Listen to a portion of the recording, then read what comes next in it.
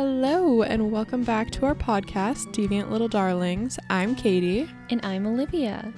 And if you love hearing stories about all things taboo, scandalous, and out of this world, you are in the right place.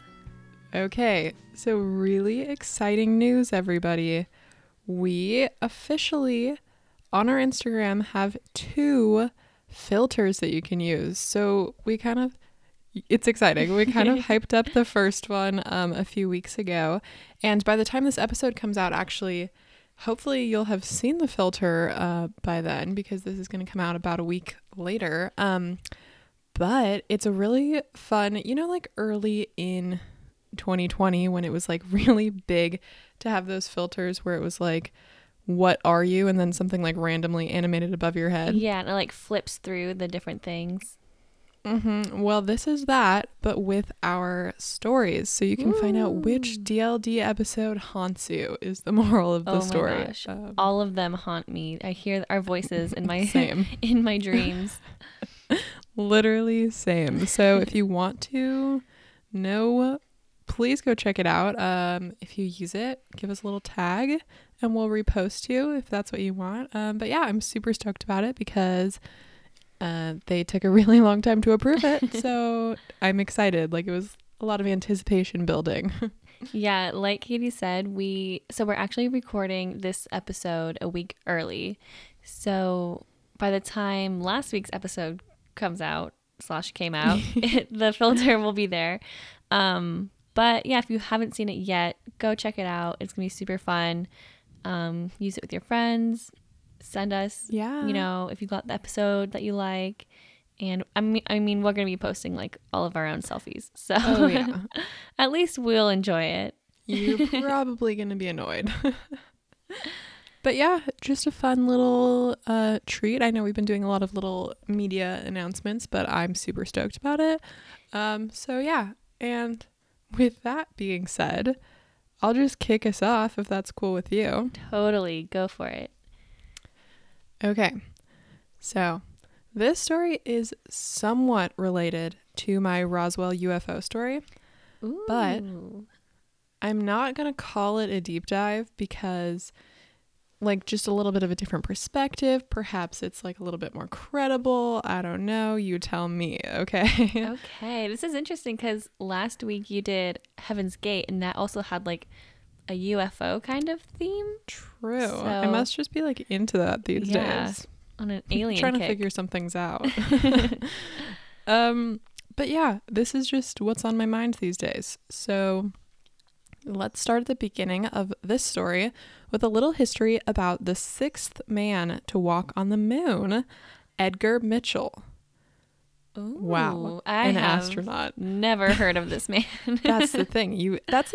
I feel kind of bad because not that many people have walked on the moon, but like how many of them could you actually name? Not one. A lot. Maybe one. Yep. So Edgar Mitchell began his career as a Navy pilot at just 24 years old, and he has a really excellent career. He went on to complete postgraduate school through the Navy and then became a research pilot.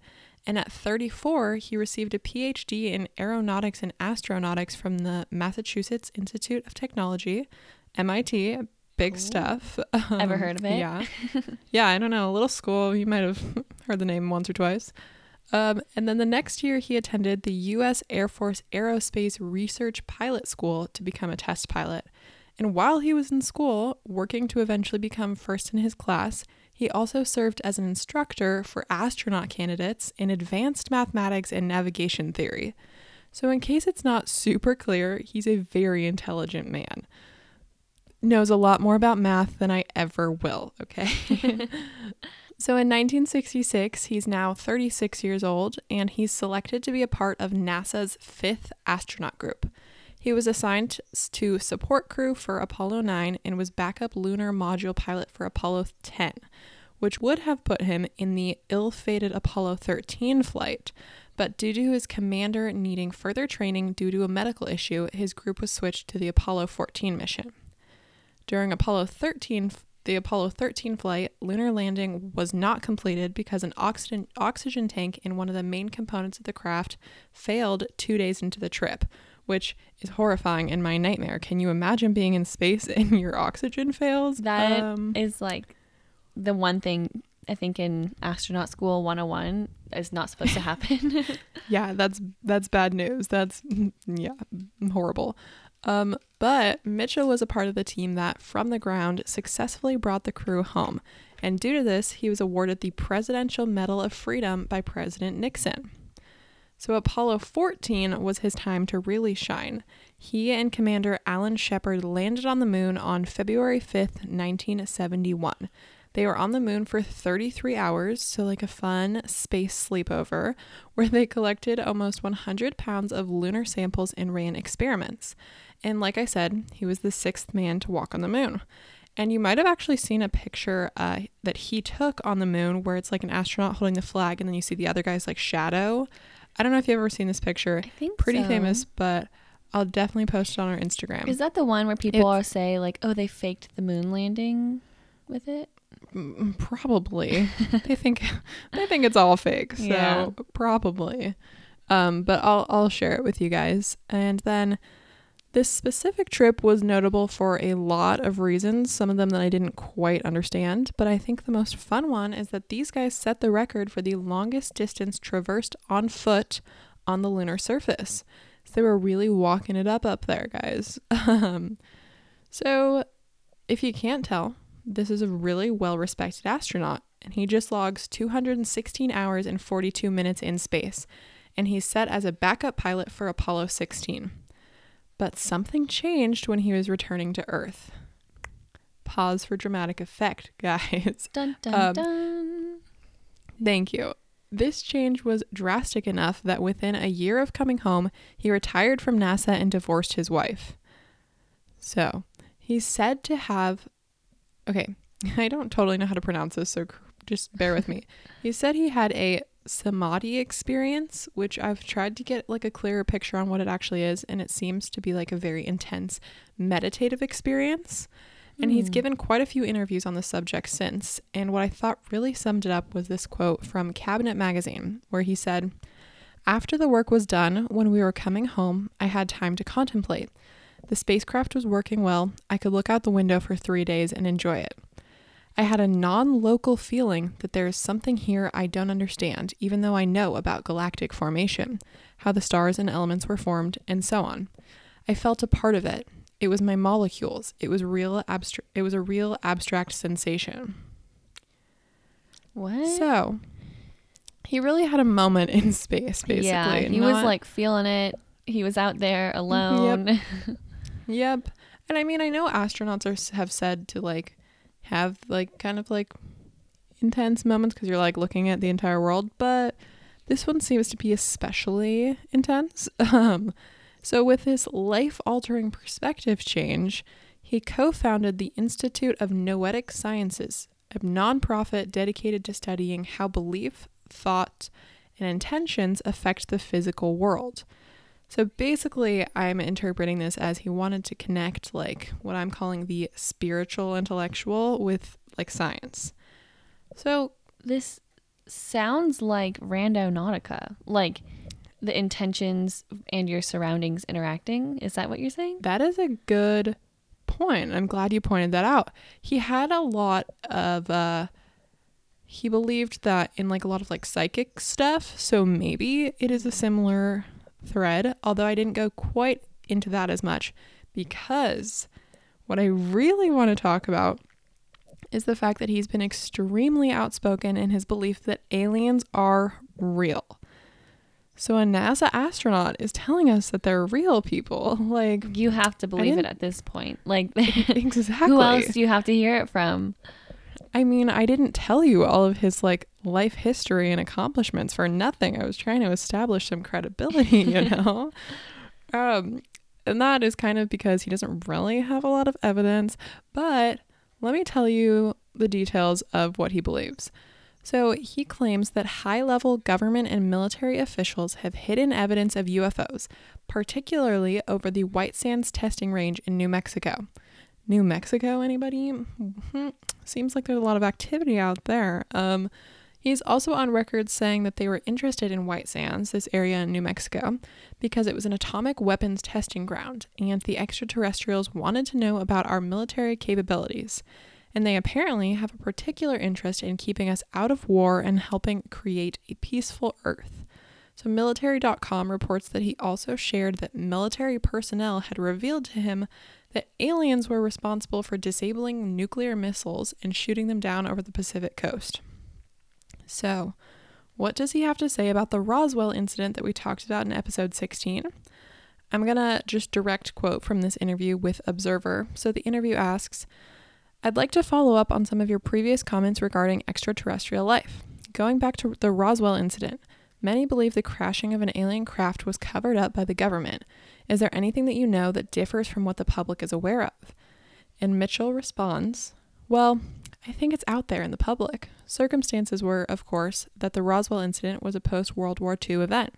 We were doing nuclear testing over in the White Sands, which was right across the mountain from Roswell, and the Roswell airfield was a military base supporting that. So it seems that most likely what the aliens were interested in was the fact that we had a weapons testing facility at the White Sands Proving Ground, and were also interested in what we were doing or what the U.S. military was doing." So he's just interesting. He's just totally believing that these that Roswell thing was aliens because 100%. Because he's saying oh yeah, that's why they came here. Absolutely. He has some intel people have said who worked at Roswell, to him, this is real, this happened. And on the topic, while I'm at it, he said, "There is no doubt that aliens have visited and they are here now." So what now? They're here now, people. They are here now. Where? Among Us? I don't know. Oh, probably.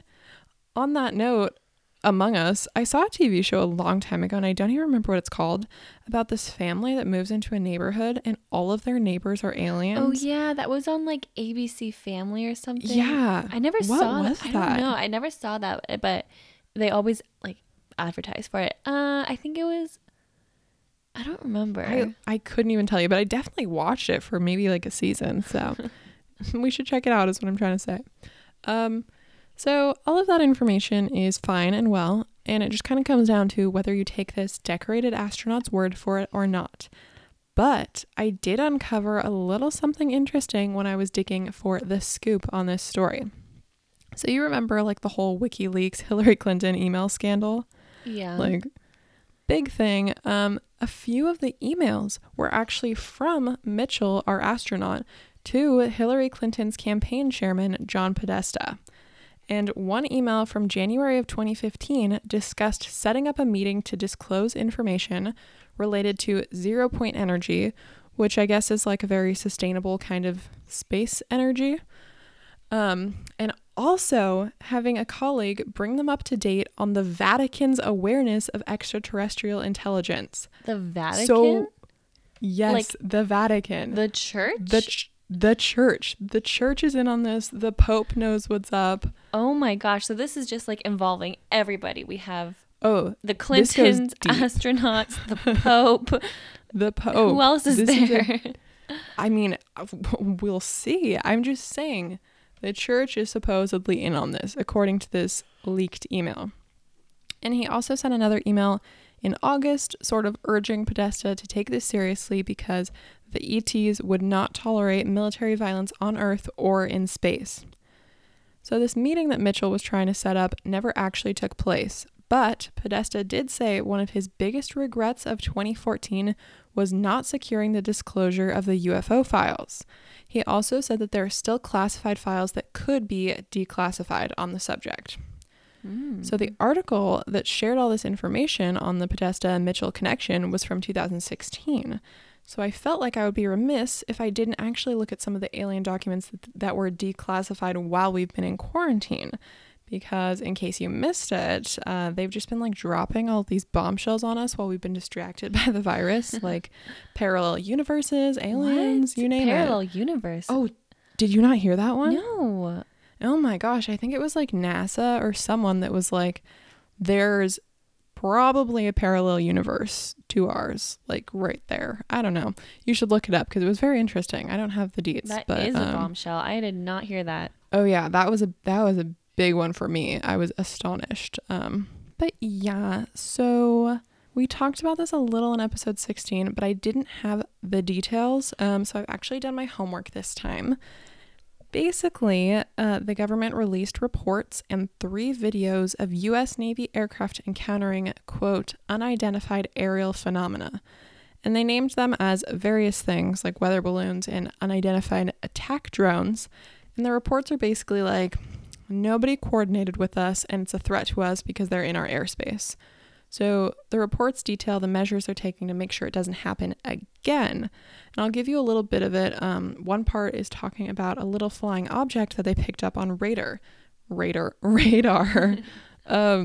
wrote, the unknown aircraft appeared to be small in size, approximately the size of a suitcase and silver in color. HA passed within 1,000 feet of the object, but was unable to positively determine or identify the aircraft. HP attempted to regain visual contact with the aircraft, but was unable. HP passed the information on the unidentified aircraft to the local fleet area controlling and surveillance facility. The controlling agency saw no radar returns nor a squawk that correlated to the unidentified aircraft. So the conclusion on this one is, quote, unknown agency failed to notify controlling agency of unmanned aerial system operations. So basically, they're just accepting they don't know who it is, they don't know what it is, but it's in their airspace and that's a problem. They also released some videos recorded by infrared cameras where you see these unidentified flying things, and I'll admit some of them are pretty weird. Like it doesn't look like any technology we really have access to. Like in one of the videos you can hear the guys in the background like, what is this thing?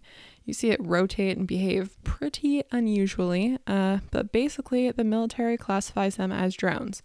The problem is they just don't really know whose drone it is, so they don't know who to take issue with.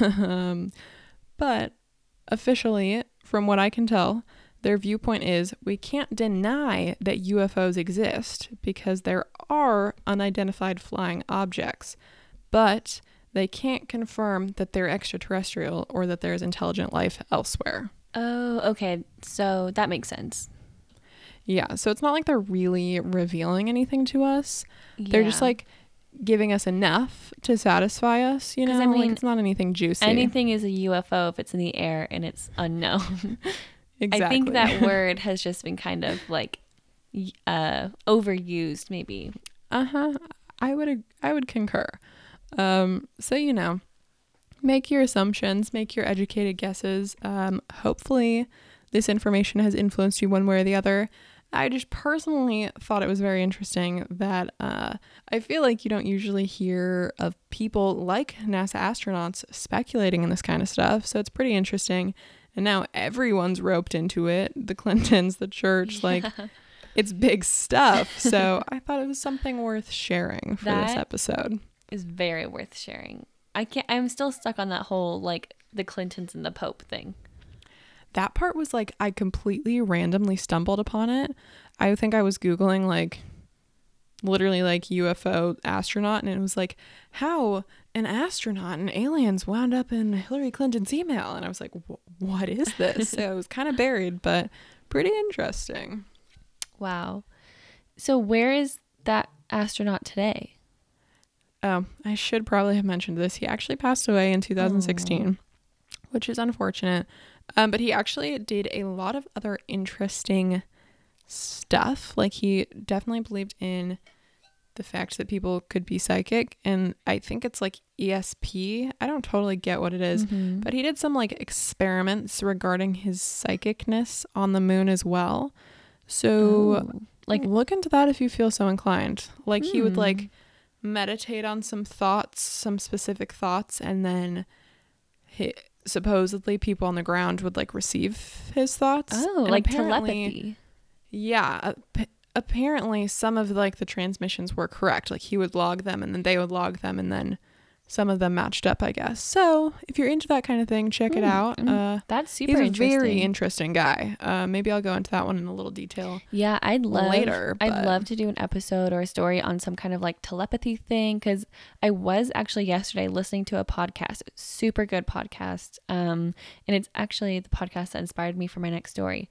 But they told a story about these electricians in like the 60s who believed, like this whole group, almost like a cult of electricians who believed in like telepathy, because they thought that there was, there's wavelengths that you can see, wavelengths that you like the radios can pick up and things like that, and they thought there was another wavelength that brains can interact with and send and stuff. So well, maybe that's what that guy was talking about.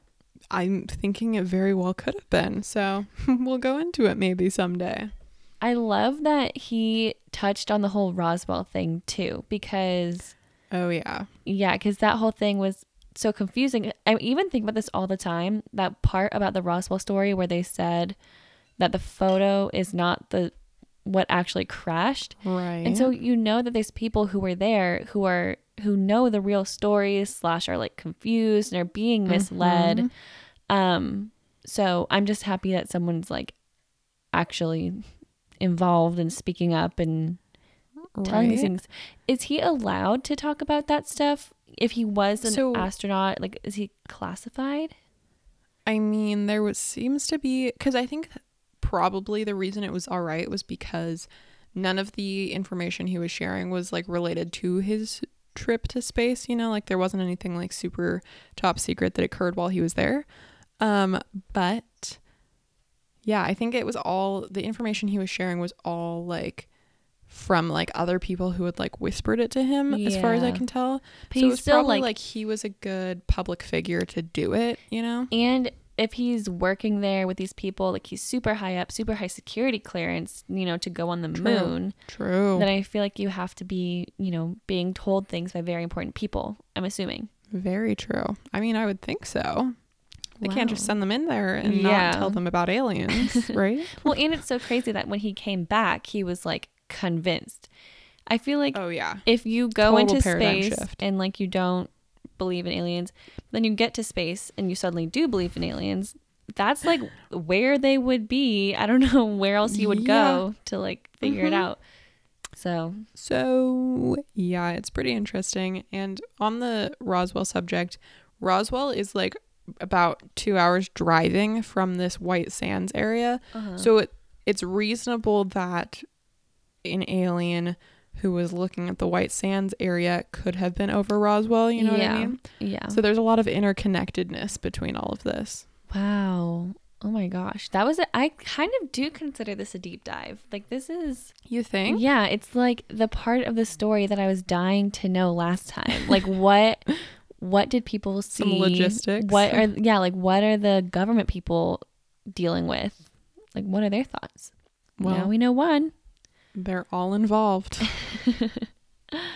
Oh man. Big deal. But yeah, do you want to do your story? I'm really excited. Okay, my story is really long today, but I'm gonna try not to make it too long. So I'm stoked about it.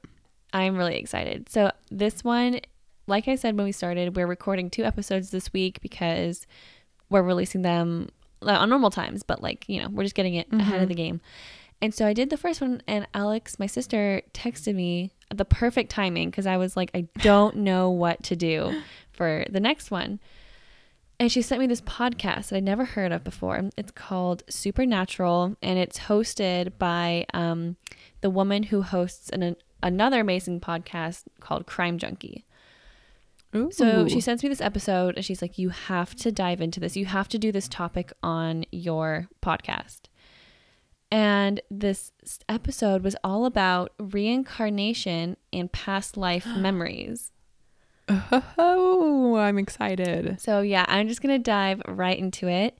Perfect. Talk a little bit of background. So essentially, every religion has some type of belief system centered around like the main question, what happens when you die? Where do you go? What are you even without your physical body, right? And religions around the world have been rooted in the ideas of reincarnation, past lives, and whatever kind of afterlife you can imagine. The main religions that believe in reincarnation can include Hinduism, Buddhism, Sikhism, and many more. So it's definitely not a new idea. But Right. it wasn't until the later 19th century and early 20th century when scientists and researchers in the Western world started exploring the idea of what past lives, might look like in a scientific way. And people in the 60s wrote a lot of books and studied it, and it became this big cultural phenomenon. So a few cases really picked up in popularity, and it put the idea in people's minds that maybe you could remember parts of your previous life. And so people would go to psychologists and doctors to try to, figure this out. But a lot of these cases were surrounding this technique called, it's a type of psychological hypnosis called past life regression therapy. So past life regression therapy is when primarily adults seek the help of therapists, psychologists, and even hypnotists to go under hypnosis and uncover the lost memories of your past life from reincarnation. So I Googled this term because I, wanted to know what is past life regression therapy, and I wanted to learn more about the history of the practice. But it turns out this is still a very popular practice today. And the search results instantly popped up 3 or 4 past life regression, hypnosis, and therapy clinics in Seattle, just a few miles away. Oh my gosh. Are you going to try it out? I kind of want to, because the reviews online are all super positive, and people are like, oh yeah, they helped me discover my past life and all this kind of stuff. Oh. So I was under the assumption that this was an older, antiquated form of therapy, but no, it's totally a thing. We should definitely love it. add it to our road trip stop. Quickly just discover your past life in Seattle. Why not? Yeah, no big. You're already going to be in Seattle, so. Yeah. So the reason I actually assumed that this practice was out of date is because the first stories that put it on the map were very quickly debunked. So, in 1952, an amateur hypnotist / businessman, so already sounds like a con artist to me personally. Yeah, no kidding. Named Maury Bernstein used hypnotic past life regression on one of his patients named Virginia Burns Ty. Now, Maury's technique was to take his patients back to memories that they had forgotten from their own childhood. But with Virginia, he attempted to take her back one step further. Virginia apparently went to 6 sessions of hypnotic therapy with Maury, and over the course of those sessions, she would apparently switch personalities with a woman she claimed to be in a past life named Birdie Murphy. All right. Yeah, it's hypnosis. Some people believe in that, some people don't, just as it is, Right. but this is a whole nother level. Totally. Now, keep in mind, this is the 1950s in Colorado, but when Virginia was under hypnosis, she would speak in a thick Irish accent and recount details of Bridie's life. Bridie. I keep thinking Birdie. It's Bridie's life in 19th century Cork, Ireland. And Virginia was born in the Midwest in 1923 and had never been to Ireland. But yeah, so kind of just pulling that out of nowhere. She claimed that Bridie was born on December 20th, 1798 and died in 1864. Bridie apparently was the daughter of a man named Duncan and a woman named Kathleen Murphy, and she married a man named Sean Bryan McCarthy. Virginia... This is a lot of specific information to invent. So much detail. So Virginia could also recall Bridie's death, and she claimed that she watched her own tombstone and afterlife. Then, 59 years later, she just popped up again as Virginia. Wow. So this all sounds very creepy and detailed, and that's what the people in the press thought too. So journalists flocked to Murray and Virginia's stories, and several books and articles were written about them, including the 1965 publication titled The Search for Bridey Murphy, which really made reincarnation a part of pop culture. And I actually wrote this in my notes, but it's so funny because it's connected to your story. I said it's kind of like how aliens and UFOs were like never a new idea, but in the 70s, pop culture and conspiracies just picked it up everywhere. Oh, yeah. Yeah. So funny connection we have there. Yeah, that's funny.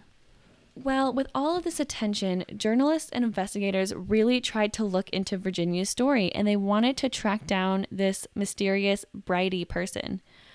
You would imagine with so many details of this person's life, you'd at least be able to find some type of record that they existed. But no one was ever able to pinpoint someone named Bridey Murphy from Cork, Ireland, with any kind of similar birthday or even death day, family history, or anything. Oh. But what they did find made the public begin to question Murray Bernstein's miraculous hypnosis. It turns out Virginia did have a neighbor growing up in Wisconsin whose name was Bridey Murphy Corkwell, who was an immigrant from Ireland. So the name is spelled slightly differently from Virginia's Bridey Murphy. However, it does seem more likely than not that Murray's hypnotic technique of bringing Virginia back to her childhood memories and then beyond actually just created a false memory and storylines of a past life based on details of her own childhood. So after hearing the end of this iconic story, I started to really lose faith in the idea of past life regression and past life memories. After all, it is far too easy to plant a false memory or conjure up a storyline based on subliminal messaging or memories of your own. But what happens when you don't have suppressed childhood memories or subliminal knowledge picked up over the years to influence your memories? What happens when you're a child, no more than a couple years old, and you can recall intensive details of places you've never been, professions you've never had, and people that you've never met before? Oh. So this is what I want to tell you in my last story, because I know that one was kind of long. But when I say it's the last one, I'm so excited. I am so excited because when I say it's the last one, I can already guarantee you I'm going to do a deep dive on this topic and share so many more amazing and baffling stories of past life memories. So this last story is the kind of story that makes me a total believer in reincarnation. And it turns out it is extremely common for children from age 5 to 7 years old to start talking about memories of a previous life. It's actually so common that there are hundreds of books and articles for parents to help navigate them and how to help them deal with these alarming stories and deal with the crazy things that their children are telling them. And the strangest thing, though, about this phenomenon is that when people or children get to about the age of 7 or 8, they typically begin to forget all of the memories and stories that they once knew when they were younger. I've totally heard this before. Not any details, but I think I've heard that when kids are younger, they're more not susceptible, but they have, it's kind of the same thing where younger kids tend to see ghosts more often. Exactly. That's exactly what I thought when I read that too. It's something about them when their brains are less developed. Some people say it's because their imagination is so much, stronger. Lame. But I think it's just they have less awareness. They have less, cognitive ability, honestly. And they're just not bogged down by everyday stuff. True. So I'm saying typically and usually because although these stories can be common, the stories and memories told by Shanti Devi, a young girl in Delhi, India, are anything but usual. So, Shanti Devi was born on December 11th, 1926 in Delhi, India. She was seemingly healthy and normal little baby, but her parents got concerned when they realized that she would not speak at all. Oh. So usually when children don't develop speaking skills at a later age, it can be a sign of either a cognitive development issue, maybe an early sign of autism. But when Shanti doesn't start to speak when she's about 4 years old, her family is astonished when she does begin speaking and speaks in complete full sentences like an adult. You're kidding. No, so she essentially skipped the whole baby babble phase, and at 4 years old, she just started talking like anyone else. Huh. And not only was it the way that she spoke that was unsettling, but what she talked about was baffling. She told her family how she was not born in Delhi, but she was born in a place called Mathura. I think that's how you say it. In India. And that her name was not Shanti, but instead her name was Lugdi. And Shanti's parents were certain that they had never taken her to this place before, but they figured that maybe she had heard of it on her own. Maybe she heard it on the news, you know. But then their 4-year-old started asking them where her husband and children were. And she was adamant that she needed to return to Mathura to be with her real family. Oh my gosh. So first that of would all, freak me out. You have a baby. You're like super excited to have a baby. They don't act like a baby. They're like an adult human in a baby body. True. And they're basically saying, you're not my family. Where's my real family? Like, that's just kind of sad. It's heartbreaking. They don't prepare you for that when you become a parent. No. So she ended up telling stories of her husband owning a cloth and fabric shop and of her son, who she missed dearly. Her parents had assumed that Shanti just had an active imagination, imaginary friends, and she was probably just like really smart for her age. But the more that time went on, the more and more Shanti would comment about her other life in ways that her parents could not explain away. She'd comment on different foods that she would eat back in Mathura, and she would refuse to eat meat because her town was a very religious one over there and they did not eat any meat. She would comment when her mother was picking out clothes and tell her which fabrics were high quality and low quality according to her husband's clothing shop. And she even provided the street address of where his shop was located in that other town. What year did you say this was in? So she was born in 1926. 1930 is when she started talking. So this is like, there's no realistic way that she would get this information. Like, it's not like there's no it's internet. Like on the internet. Yeah, she probably can't operate a phone. You know, she's a child. Maybe she could read a newspaper, but that's a lot of specific detail for a newspaper. Exactly. She would even describe the man that she called her husband in great detail, but she refused to say his name because at the time, it was considered a sign of disrespect to say your husband's name in public in India. So Shanti even recalled how Lugdi had died during childbirth with her son. She explained how Lugdi had needed a C-section and a subsequent surgery that went wrong. And when she was 6 years old, Shanti's parents took her to a doctor to have her examined. And the doctor determined that she was totally fine and healthy, but he was shocked by how much knowledge Shanti had about the procedure that she claimed killed her. So she had like extensive medical knowledge about this surgery. Gosh. Now, to me, this is already enough evidence to convince me that Shanti is the reincarnated soul of Lugdi. But in India, no kidding. Yeah, but in India, many major religions already believed in reincarnation. So the thought of Shanti remembering past lives was really not too far-fetched at the time. When Shanti got to the age when children's past life memories tend to fade away, however, hers seemed to deepen. Oh. So when she was 6 years old, Shanti even tried to run away to Mathura to find her way back home. Then when Shanti was 8 years old, she finally confessed that she knew the name of her long-lost husband. Shanti's teacher told her that if she could tell him the name of her husband, that he would bring Shanti to Mathura to find the family that she left behind. So Shanti could not refuse this offer, and she ever so quietly whispered into her teacher's ear the name, oh my God, let me try to say this, Pandit Kedarnath Chaub, I think. I know that's 100% wrong, but the husband eventually will go by Kedar. So her teacher kept his promise, but he wanted to write to this man, Kedar, and ask him, if he did indeed have a wife named Lugdi, and confirm some of the details that Shanti was saying. And Kedar wrote back immediately, confirming pretty much everything that Shanti had said. Oh my gosh. His wife Lugdi was born in 1902, and she had died of childbirth in 1925 after giving birth to her son.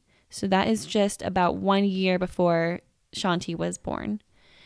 And Kedar did indeed own a clothing shop on the street that Shanti had said. Oh my gosh. So now with everyone almost convinced, Kedar decides to send his cousin, who lives in Delhi, to see Shanti without any warning, and so that he could test to see if she's lying. But when the cousin came to Shanti's house, she recognized him right away as her husband's cousin, and she threw her arms around him. Oh my gosh. The cousin was talking to Shanti and listening for facts that only Lugdi could have possibly known. And Shanti ended up telling him all about some money that she had hid in the house before she died. The cousin knew that Kedar had indeed found the money in the location right after Lugdi passed away and took the money. Oh my gosh. So the cousin was convinced that Shanti was the real deal. Finally, Kedar was convinced to come to Delhi and visit Shanti and see for himself. He brought with him their son, Nanveet, who was 10 years old, and his wife, I didn't get her name, but essentially a new wife. Okay. He also wants to try to trick Shanti, and he tells her that he is Lugdi's husband's older brother. But Shanti starts blushing right away, and everyone says, "Why are you blushing? What are you doing?" And she says, "No, you are my husband." So Shanti's parents are in shock because the man that they see before them is identical to who Shanti has been describing for years. Oh my gosh. Now, during dinner, Shanti asks her parents to prepare Kedar his favorite meals, and they spoke for hours about their past life together and fondest memories. And keep in mind, she's about 8 or 9 years old. Right. That would be so weird. Yeah. Shanti also confronted Kedar and reminded him that before Lugdi died, she had made him promise that he would never remarry, a promise he clearly did not keep. Oh, that's brutal. Shanti also disclosed all of the details of their marriage and even how they had conceived their son. So these details, there's no way anyone could know other than Kedar. Right. At this point, including Kedar, everyone was convinced and that Shanti was Lugdi, but her parents still did not want to allow her to travel to Mathura. So the news picked up on Shanti's amazing story, and it spread everywhere, even to Gandhi. Now, Gandhi meets with Shanti to hear her story, and they talk for hours, and even he was convinced. So finally, Gandhi was able to persuade Shanti's family to allow her to visit Mathura in 1935. So she's about almost 10. Okay. So this is what happened when they get there. On the train ride to Mathura, Shanti exclaims like how excited she is, and she starts talking all about the town, and she even talks about how when they get there, the main temple doors will be closed because she knows the exact hours that they're open, closed, everything like that. Sure. And of course, she's correct. On the platform when they arrive, Shanti spots a man in the crowd and paused. Everyone asks, who was he? And she said it was her husband's brother. She was also correct. It was Kedar's brother, random man in the crowd. On the car ride through the city, Shanti commented on all the things that had changed since her death, and all the things were true. When she got to her nearby house, she asked the driver to pull over because she recognized her father-in-law. She ran up to the house, went up to the father-in-law and could find her way through the house as if she'd been there 100 times.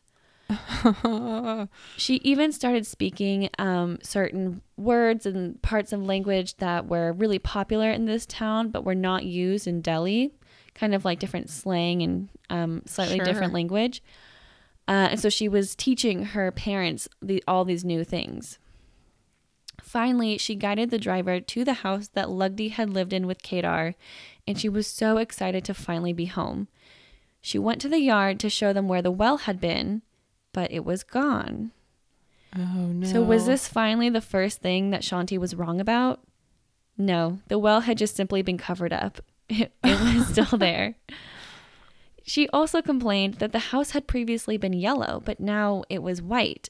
And it turns out the new owners had covered up yellow paint before they moved in.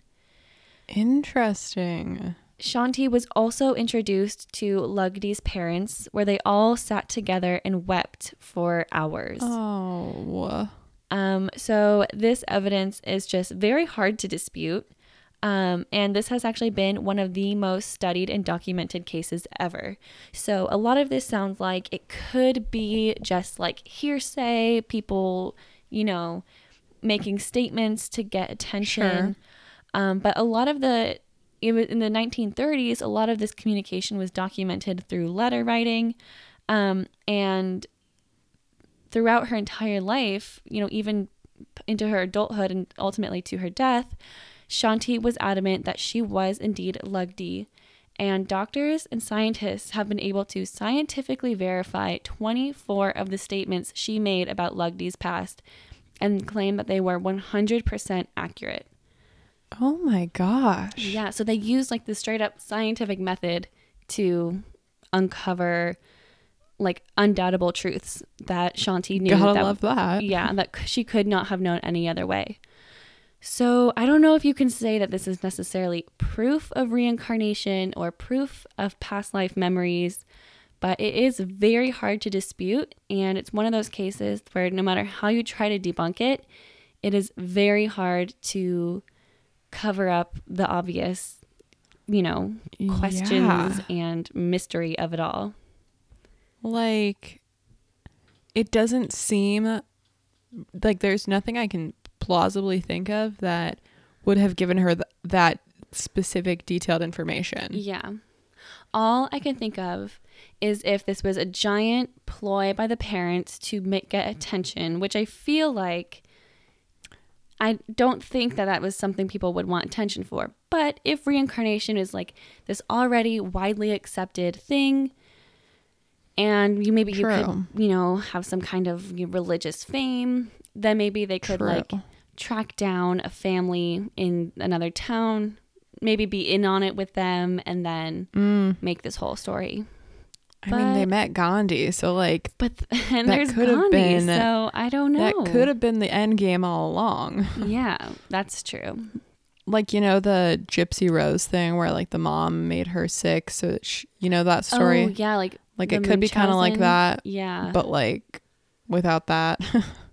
But the attention part. Yeah. So yeah, you never know, and I think it's really interesting that this was treated like a scientific investigation, just like any other kind of case would be.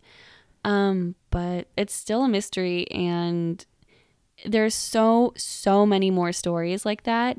Not necessarily ones where people believing this their entire life, but definitely of young children knowing things about, professions, or if their past life was like an engineer, they know how engines work or something, That's so interesting. That is not something I ever thought I'd have to be prepared for as a parent. But I guess it's going to be on my radar now. So the first time I heard a podcast about this was a really long time ago. It wasn't any of these stories, but it was just about in general, the phenomenon. Mm-hmm. And I asked my mom, I was like, well, did I ever say anything that sounded weird?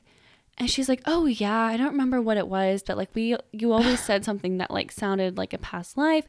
And I'm so mad that she didn't document what it was, because who knows who you could have been, Olivia. Yeah, so maybe we'll have to do past life regression therapy and figure it out.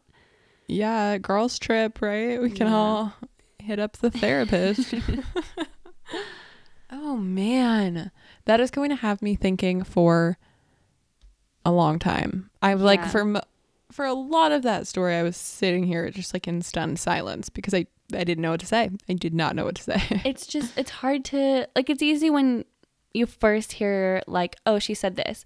You can be like, oh, well, maybe she heard it on a newspaper, or maybe someone at school said something like that. Maybe her parents don't remember saying something in front of her. But Right. then as the connections just build and build and build, it's very hard to find another solution. But who knows? Especially during that time period. Like, yes. Nowadays, I feel like anything is possible and yeah, nothing is you real. can literally, everything is fake. That's so Yeah. true. But wow, thank you for sharing. And thank you, Alex, for hitting us up with that one. Yes. And I would like to ask if anybody listening at all knows of either yourself or someone you know having some kind of like past life memory as a child.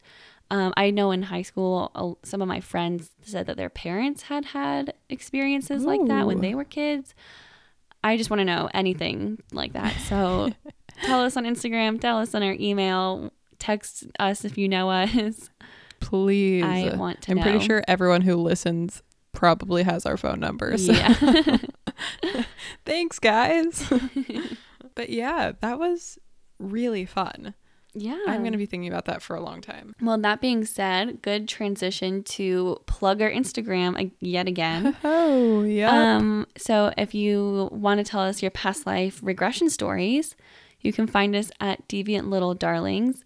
And you can also find our amazing filters. We have 2.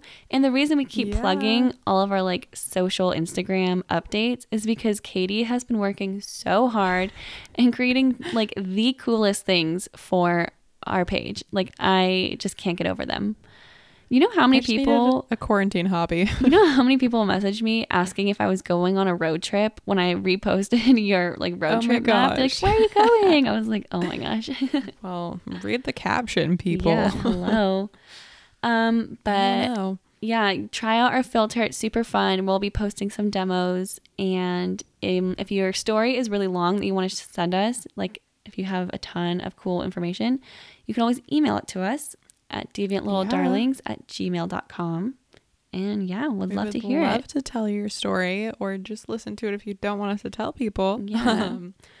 But yeah, please, if you respond to anything we've ever said, please let this be it, because I am actually really curious. If you are looking to switch up your listening platform, we are available on Apple Podcasts, Breaker, Google Podcasts, Overcast, Pocket Casts, Radio Public, Spotify, and anchor.fm/deviantlittledarlings. So please give us a listen, give us a download, give us a little rate and review wherever you want to, wherever you can. And we will see you next time. Yeah, have a good one, guys. Bye. Peace out.